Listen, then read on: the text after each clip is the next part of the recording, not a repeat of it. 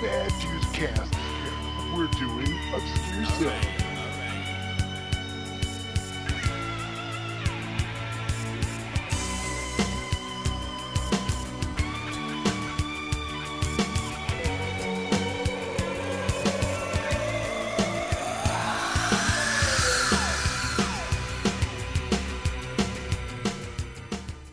Moontrap with Bruce is a God Campbell and Walter Nuclear Wessels Koenig. Ship composition unknown. Probable origin Earth's moon. The crew of the space shuttle Camelot has just brought back a little present from the moon. Organic remains human. He's 14,000 years old. Tissue reconstruction. And now it is free again. To seek. There's something in the corridor. To hunt. Something huge. Keep it together. Keep it together. To kill. We want to establish contact. It's Caesar. Give us a sign. Get the son of a... Out of the darkness, What the hell have we got here, Jason? it called him to set it free. A base. And we're being invited in. Argo team, do you read me? Please respond. She's alive. Something pulling me out of orbit. I'm going down. In outer space, on the outer limits, one man from our time, one woman from another. We're in their ship. That's what we are. Spare parts. Together, they must face the ultimate challenge.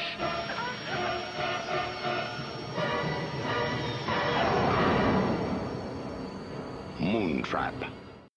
Summary is a space shuttle returns to Earth, and some odd equipment's brought back with it, and well, turns out there's like something strange, I guess I'll say, and then they have to go back to the moon to find out what exactly is going on. So with me, I have General Lotz, Wolfman, and we have a special guest, Raynick. Hey. Would you recommend Moontrap? Actually, yes, I would.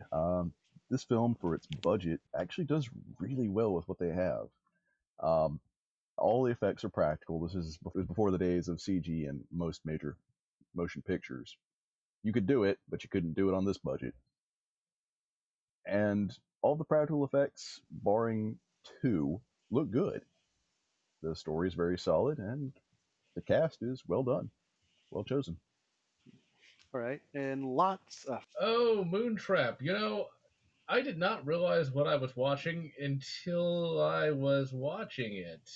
When you mentioned Moontrap, I just kind of the name went in one ear and out the other. Then I started watching. I was like, oh, I saw this as a kid, and this is actually a movie I've been trying to find for some time, actually.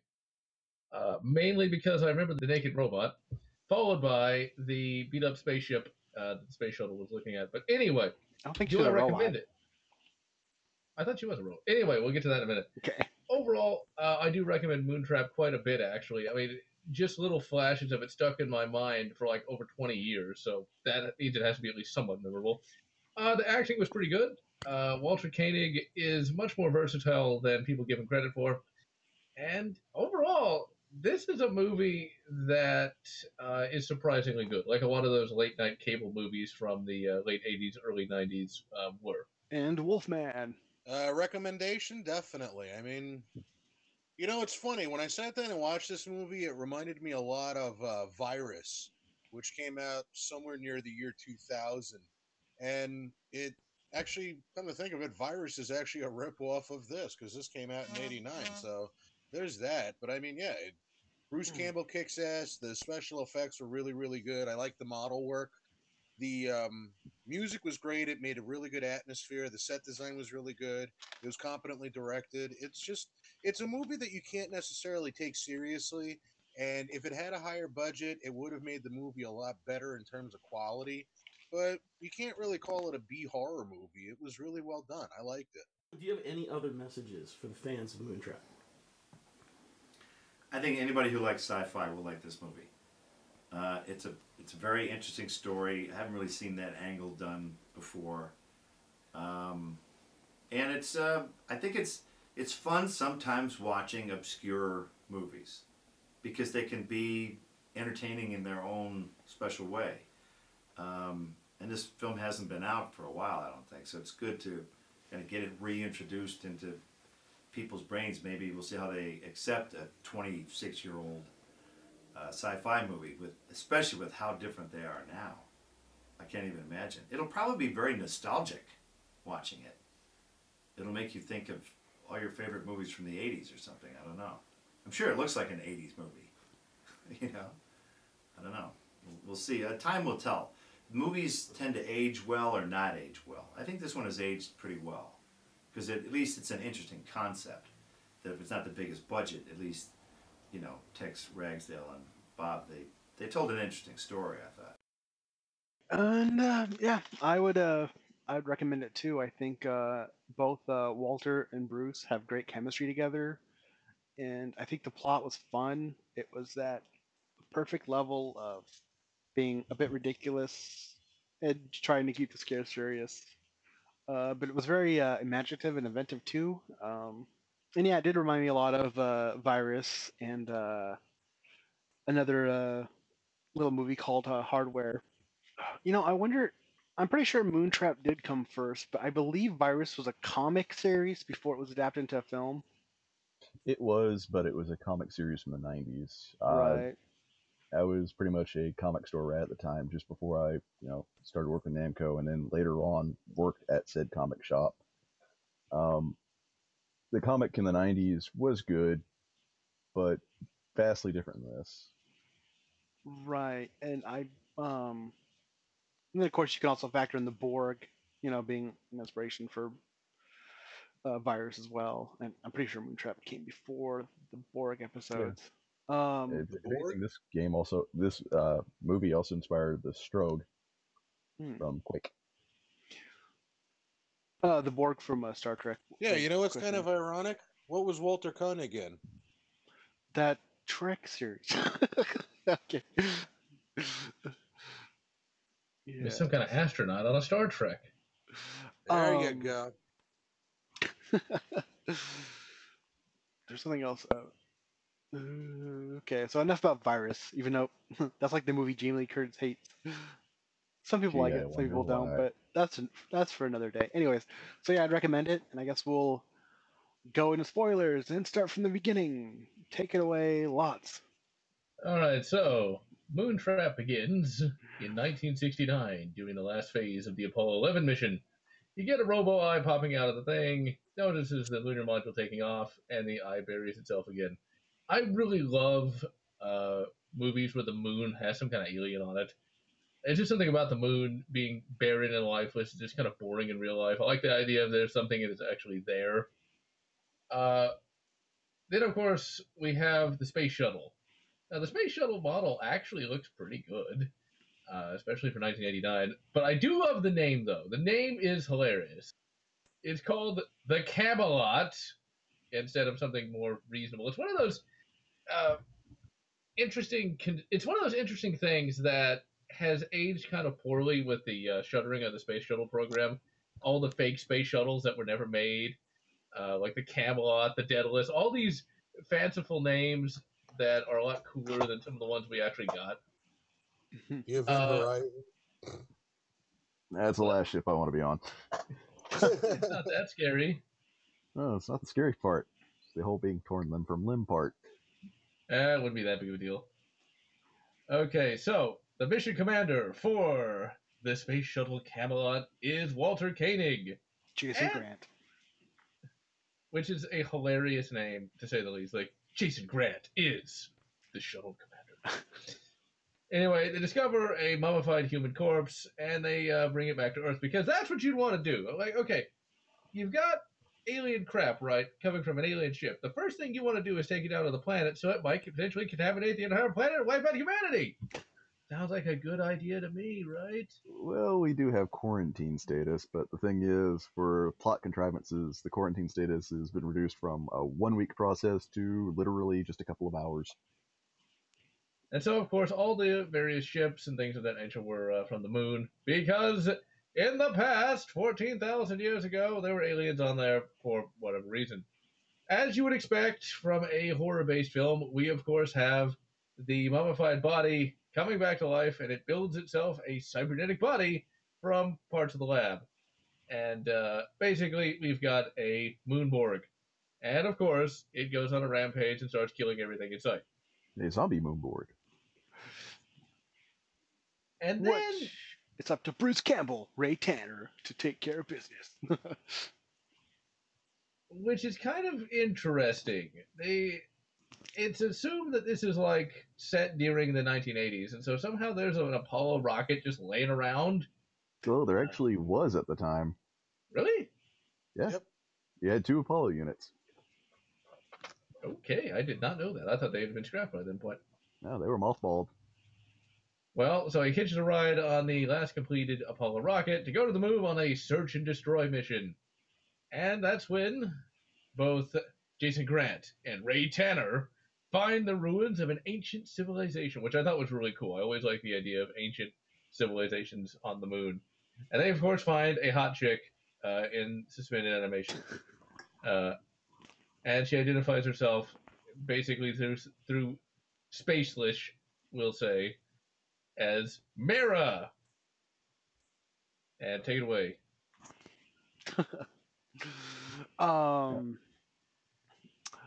Yeah, so let's see, it's up to that point in the film where we also find out that she has her own spacesuit, then they're trying to escape. Of course, we kind of skipped some plot beats of this, but oh well.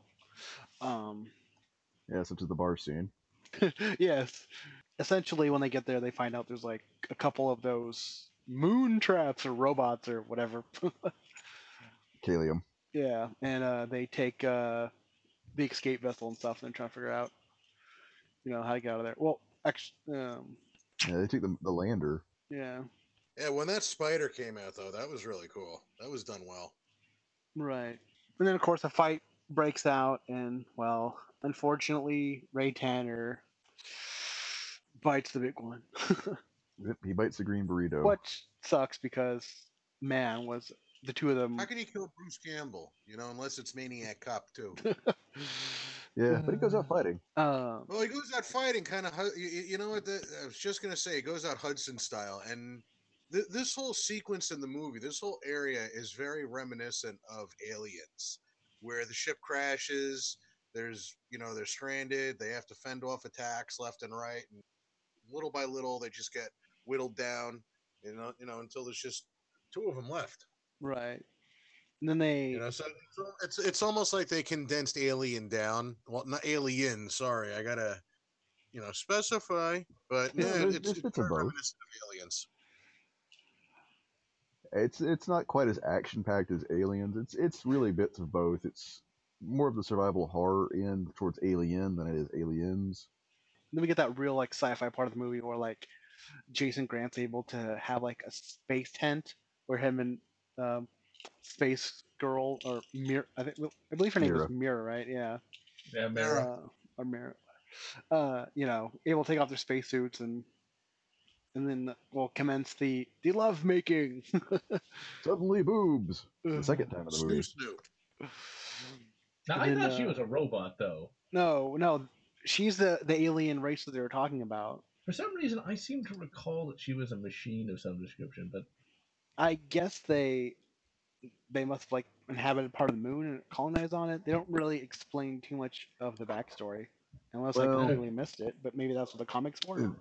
The station is there really was intended as a warning to other species. Like, wait, whoa, there's another species that's trying to basically, turn you into spare parts. Right, because her husband, I assume, or boyfriend, whatever, was like a friend. I don't know. Was like watching over her in stasis and.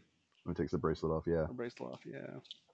Hey, the funny thing is, they actually got it right because to say that there are inches of dust on her container would be a lie. There are feet of moon dust on that container she wakes up from. Dry cement.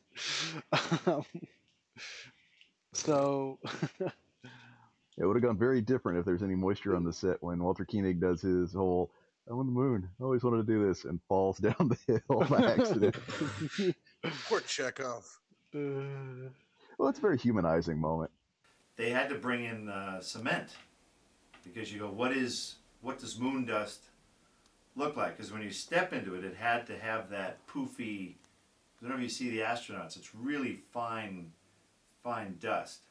So they tried like different kinds of dirt, and they didn't have any movement to it, but I think concrete. And so probably 5 years from now, I think we're all going to regret inhaling like powdered concrete for a month. But you know, what the heck? It's for art. So then they're interrupted by something outside the tent, and it's Bruce's head. Only or Ray Tanner. Only he's become some sort of like human robot amalgamation. Which with the creepiest smile you can imagine. It was hilarious and creepy at the same time. Which very shades of Evil Dead.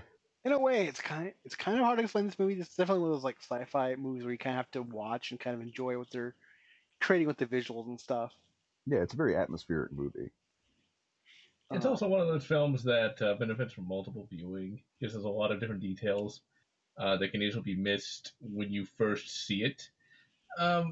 It's one of those things that it's, for as low budget as it was, for as kind of high concept as it is, it actually is written just well enough to really, really work in that regard. This is actually a real movie in that, it's not just a bunch of random crap going on throughout the film. It sounds like random crap, but it actually fits together in a way that you really wouldn't expect. Right. Yeah, everything dovetails together well, and there was a comic based off this that I didn't know about up until this year. Because, like I said, I'd known about Virus as a comic, and I prefer it as a comic. I would have preferred to have this as a comic book as a follow-up, but I'm still looking for it. Right. We'll get to the sequel that never was. Kind of is. Well, anyways. Wolfman, you want to take over the plot synopsis? Yeah, absolutely. So after Tanner dies, they're both taken captive. You get to see a lot of really good shots of the cyborgs, and Awesome I at this point I got what? Oh, I said awesome scene. Yeah, and at this point I got to say that the designs of the Kalem are really really cool. Like they look good.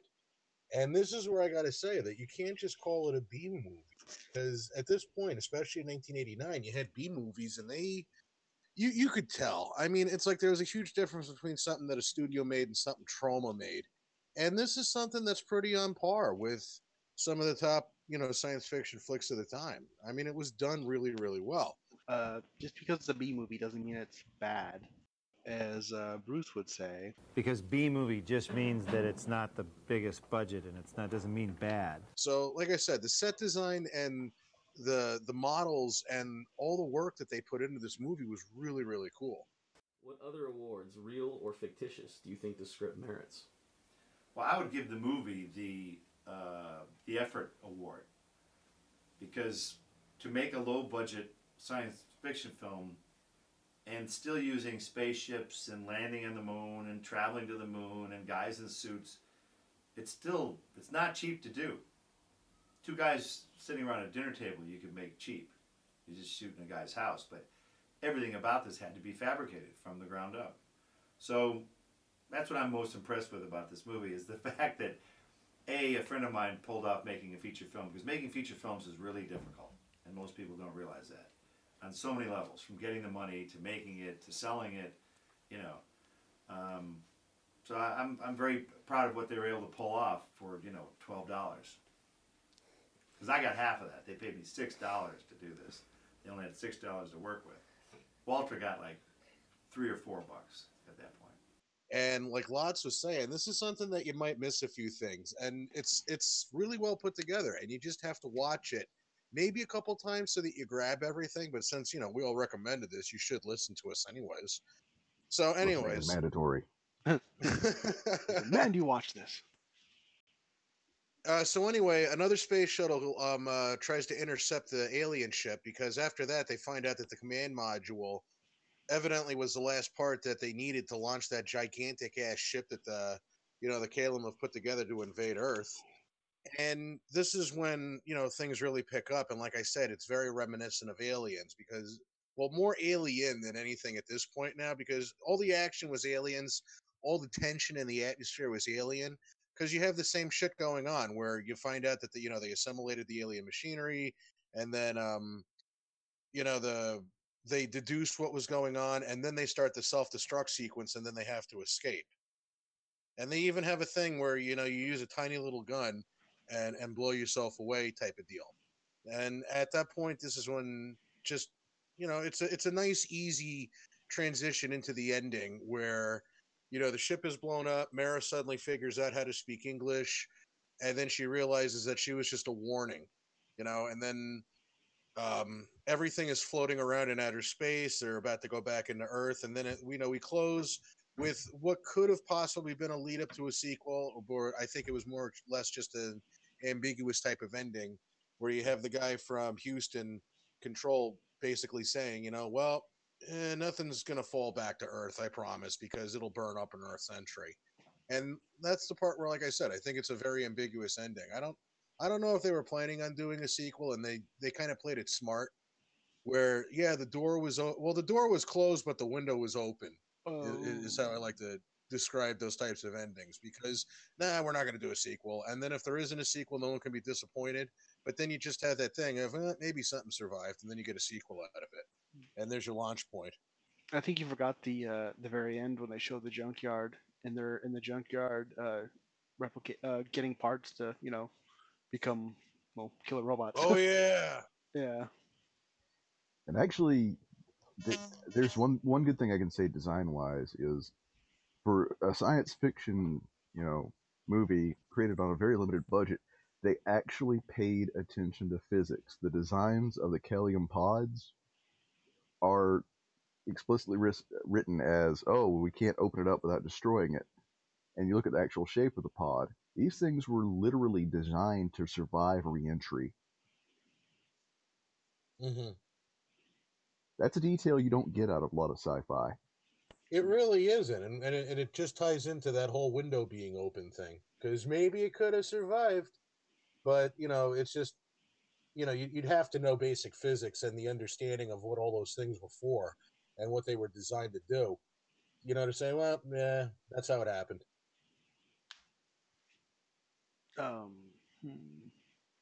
Is there anything we left out or anything else you want to touch on, Rain? Really, the only thing I can really touch upon that was really left out is the design of the firearms that our two astronauts use. Grant and Tanner, actually, it makes sense. It's if you're going to design a firearm for zero atmosphere, then the easiest thing to do is base it off of a firearm that we know works in atmosphere and simply seal the bullets. What they're given is literally just a rough simulacra of a zero atmosphere SMG. Now the actual weapon that it's basically just an Uzi and a dressed up kit. But that being said, if you're facing a metallic enemy in zero pressure, it's really one of the best weapons you could give an astronaut would be give them a sealed ammo source, high velocity, armor piercing SMG. It actually fits. It actually makes sense for as low budget as it is. It's a common sense solution. Everything here is actually hard sci-fi for the most part. There are some exceptions, such as the initial reveal of the Kellium, pod and the desiccated corpse. But everything else here, and the tent somewhat, but most things are based in hard sci-fi. They actually got it pretty well right. Yeah, you could tell the person that did this sort of stuff was definitely a fan of it and wanted to pay respect to that. And I mean, the firearms aspect, that's definitely yours and Lots' department. You would know things like that more than us. But the cool thing is it's someone who is knowledgeable in that area is able to piece that together and go, "Holy shit, it works." It's definitely a film where they tried. I think that's something that is often taken for granted, especially these days. You can Yeah, definitely. especially considering in 2017 they made Moontrap Target Earth, which is not a sequel at all. It's more a reinterpret. No, it isn't even a reinterpretation. I haven't really watched it, but the effects are out of the asylum, and it's it's a whole different meaning of what the Moontrap is. Like I. So basically, Yeah, Bud the I Chud. tried doing a little bit of looking into this movie after I got done watching it, and from what I gathered, that sequel, it's just a sequel in name only. But it has the same writer and I think director, which is interesting. But To whatever. me, it just sounds like a Hollywood pitch that, like, okay, this is our plan B if, the people who are paying the bills don't exactly like plan A. Right, because for a long time they tried to make an actual sequel. And it didn't work out too well. Yeah. And the other thing that I also noticed too is that this movie, if you actually look, as far as reviews go, a lot it's pretty typical for that time where, as quote unquote established critics, kind of ripped the movie apart. But people that have actually sat down and watched it, you know, it exceeded expectations. You could go into it, and it's just not something that you should be taken seriously. But even apparently, what the hell is that thing? Rotten Tomatoes. Oh, Even yeah. Rotten Tomatoes has a really low score for it. But anybody that, in a one-on-one basis, has said this is actually a really good movie.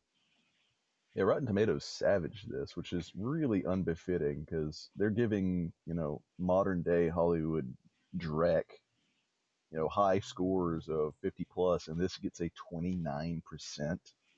No, this Well, is you know far who more. took over that site? Yep. The House of Mouse. Well, they don't know their asses from a hole in the ground. Well, that's why we do the obscure some part of the cast to have people just rediscover some hidden gems, and to those review sites. That's why it is a good idea to always check the user reviews. Also, find reviewers that are tailored to these kind of genre movies that you respect and their opinion too, like us, right? Hopefully. But finishing up Moontrap, It's a piece of leftover sci-fi culture. right? Which This is definitely a movie that you would had to have known about, because I didn't know about it until you threw up the notion of watching it. Because it's just, if you're a kid, you'd have to catch this on television at some point, and Nickelodeon not be on. right, and we do kind of judge movies by title, so it's like Moontrap. What the hell is this? Yeah, but this may have come out in the comic. Do not Google the Moontrap comic. Trust me, just go on Amazon. You'll find it there. I'm trying to find a local version in the comic shops here. Don't go searching for it online via Google search. You will find things completely unrelated and completely not safe for work. I can't find the budget for Moontrap. It was fairly low for what they did, but they actually managed to pull. You see, IMDb, I'm pulling them up. They gave it a somewhat fairer rating than Rotten Tomatoes. They gave it a 5 out of 10 stars. I still say it's better than a 5 out of 10, but Rotten Tomatoes savaged it for some crazy reason.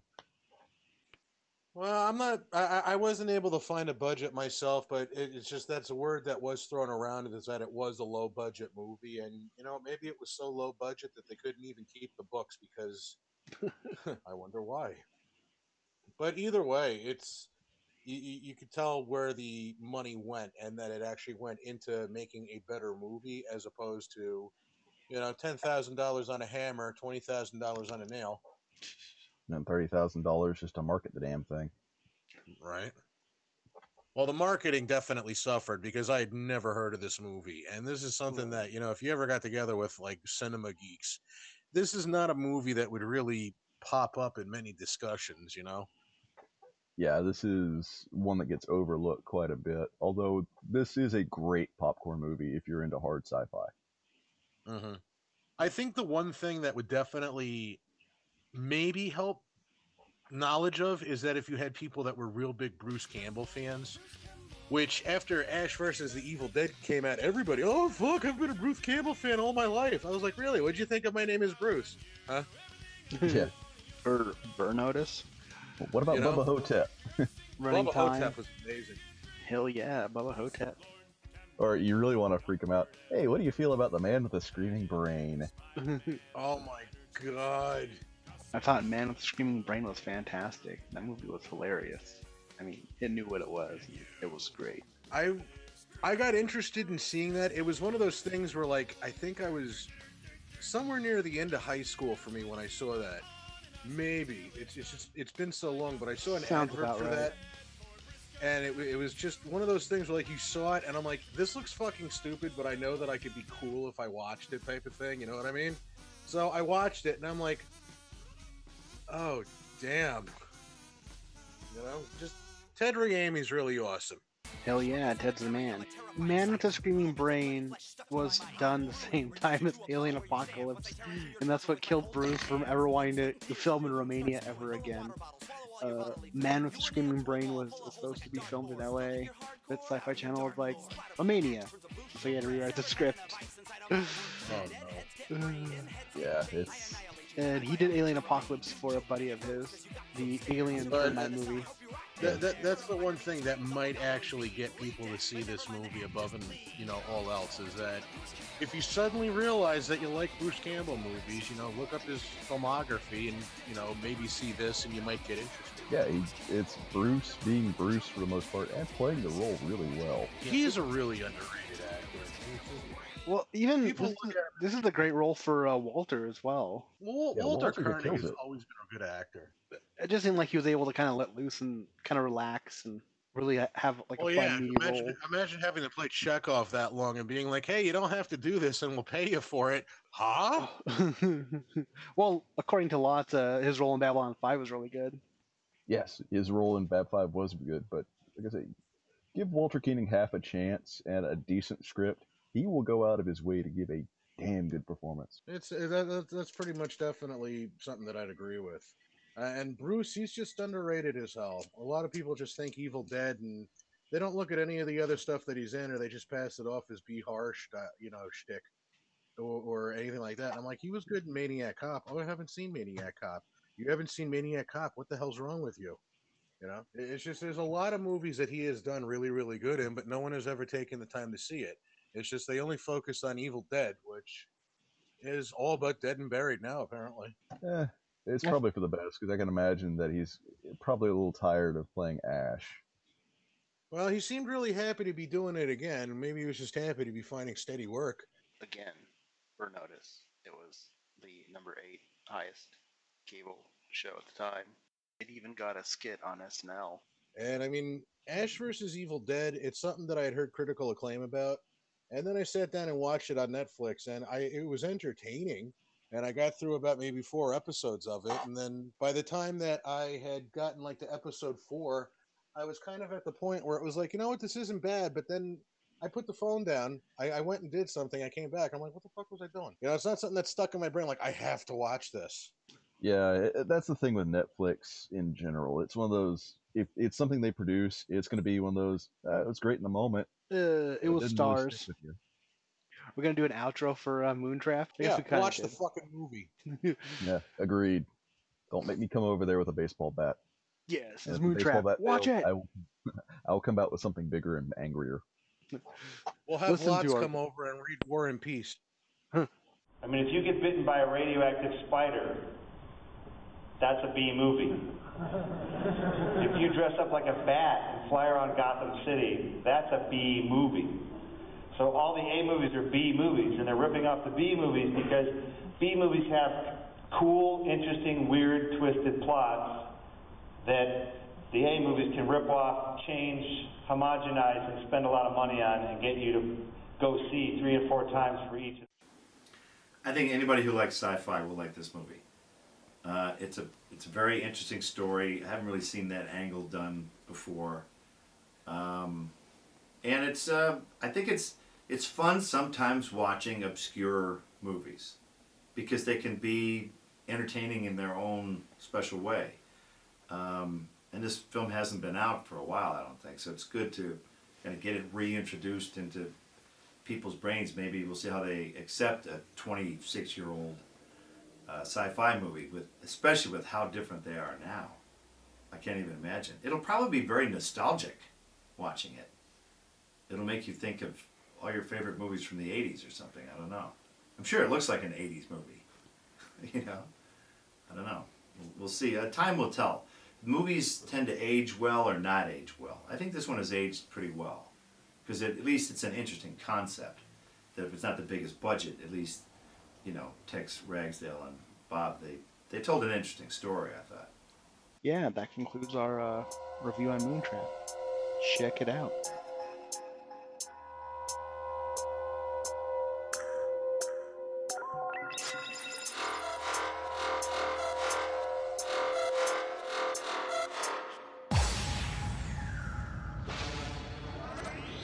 Moontrap.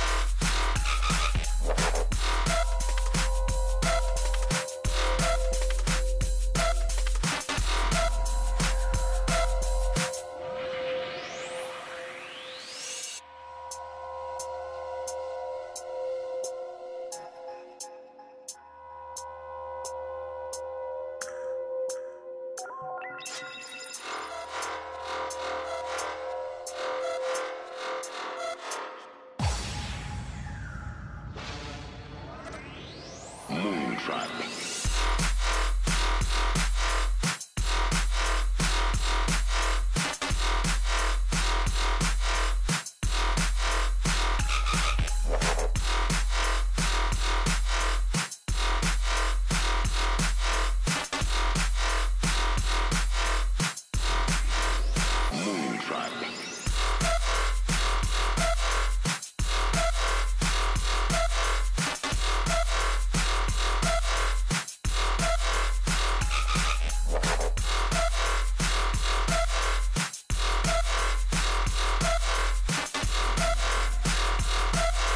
Probable origin, Earth's moon.